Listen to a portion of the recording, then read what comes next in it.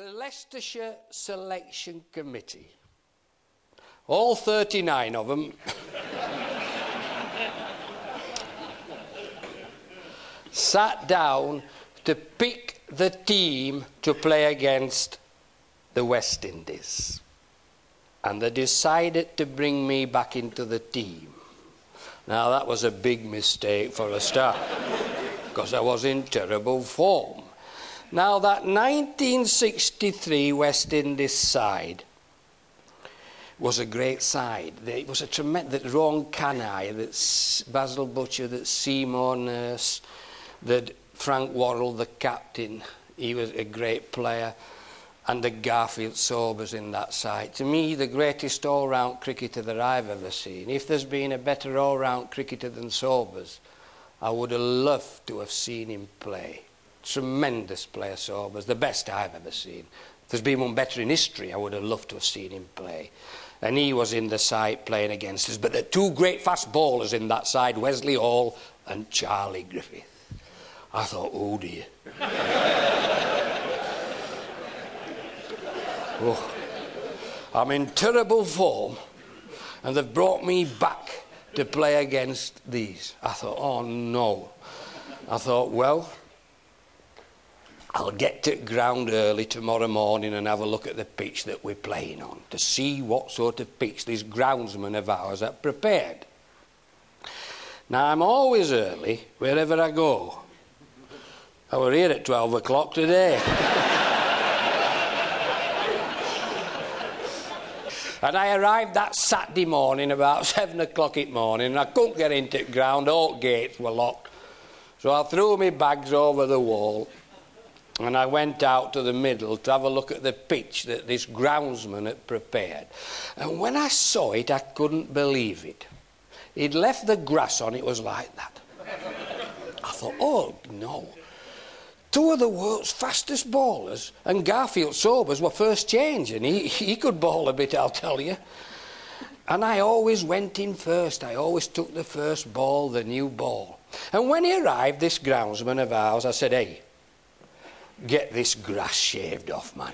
Make it as flat as you possibly can. He said, I'm not going to touch it, he said.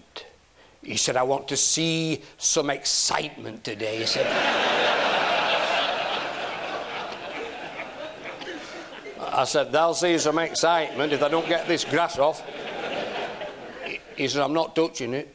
So when our captain arrived, Maurice Allen, I said, hey, Maurice, if you win the toss, shove the West Indies into bat, because I don't fancy going out there and playing against Charlie Griffith and Wes Hall. He said, no, neither do I. Not on here, he said. He said, I'll shove them in if I win toss. I said, don't forget.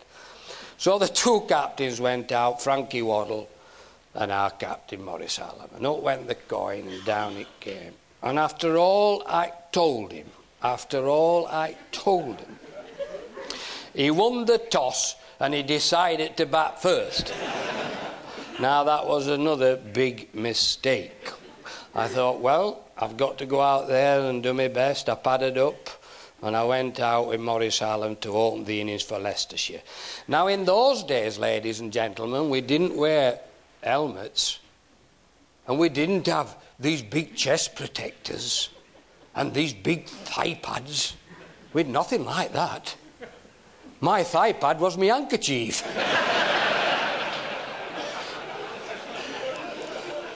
I thought, well, I've got to face them. So I went out that Saturday morning and I got ready to face the first ball from Wes Hall. And I remember I took leg stump guard from the umpire, and it's a good job I did. Because if I'd have took off the middle, I don't think I'd have been here tonight.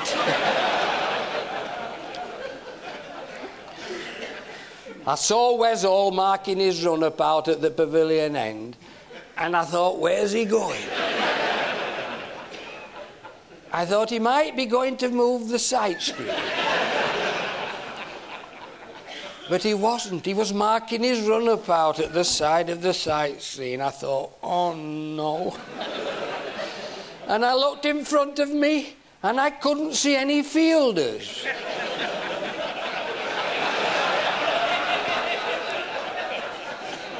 I thought, that's funny. I thought, where's his fielder? And I looked over my right shoulder, and 30 yards back, he got 9 slips. Oh.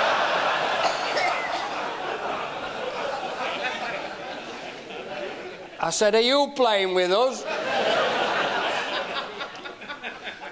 I thought, well, I'll show him. I saw Wesley Hall racing, and he had this big gold medallion that was swinging in the breeze as he came in, and I didn't see anything else. I saw nothing. I think I pushed forward. I don't know, I may have played back, I can't remember, but I saw nothing. And I looked up and I saw all the West Indies players running round him and hugging him. Well bowled, Wes, well bowled. I thought, well bowled, that's funny. And I looked down, and there were no off and middle stumps there. I thought, where they gone?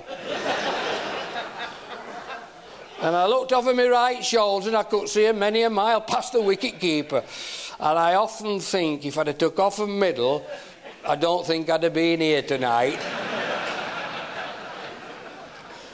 Oh dear.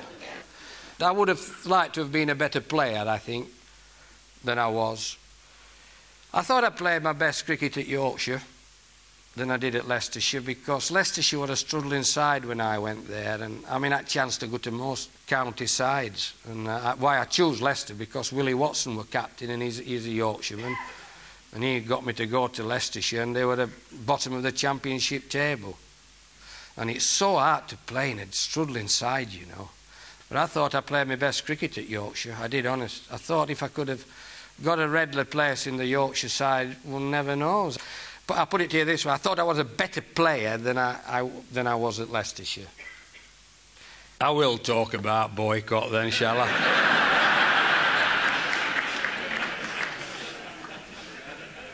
I'm the only bloke he talks to, you know. He hasn't got a friend in the world. I'm the only one he talks to. And I think he's been home, he came back home because he's had a little bit of trouble. And he came back from he went out to the West Indies, then he came back, and because he don't live far off me, he's been home, but now I think he's just gone back now.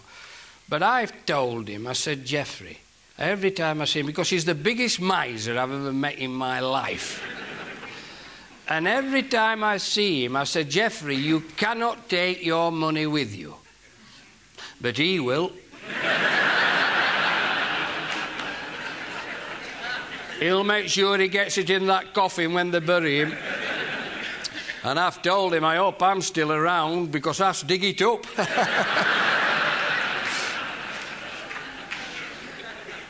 But I'll tell you something, ladies and gentlemen, of all the great players I've seen, if I had to pick a batsman to bat for my life, I'd go for Boycott to bat for my life. He never had the natural ability or the natural flair of a Vivian Richards, a Greg Chappell, a Barry Richards, a Sunil Gavaskar, Graham Pollock, people like this Greg Chappell. He never had their natural ability and natural flair. He was probably the best self-made player there's ever been in the history of the game, self-made. I started my career at Barnsley Cricket Club, and I opened with a chap called Michael Parkinson. You've heard of him, haven't you? And we were both kids together at Barnsley Cricket Club. And we had this young schoolboy who batted at number 6 for us called Geoffrey Boycott, at number 6. And I remember one night we finished practising, and Jeff he was only 14, and we were sat on the boundary edge, Parkinson, myself and Boycott, and we were just talking, we were only kids. And Boycott said to Mike Parkinson and myself, he said, by the time I am 23, I shall have the full white rose of Yorkshire on my cap, and I shall have the 3 lions of England on my chest. And by God, he did it. I've never met anyone like him for application, dedication, concentration and believing in himself, and also mentally strong. You can have all the ability in the world, whatever walk of life you're in, whatever job you're in. If you're not mentally strong there and believe in yourself, you fall by the wayside. And this was Boycott's strength. He was very, very strong there. There have been times in test matches when I've been umpire and he's been batting and he's been there, you know. And I've had to say to myself many a time, you know, come on, get a grip of yourself. Come on, Dickie, get a grip. Don't let him put you to sleep. Come on, darling.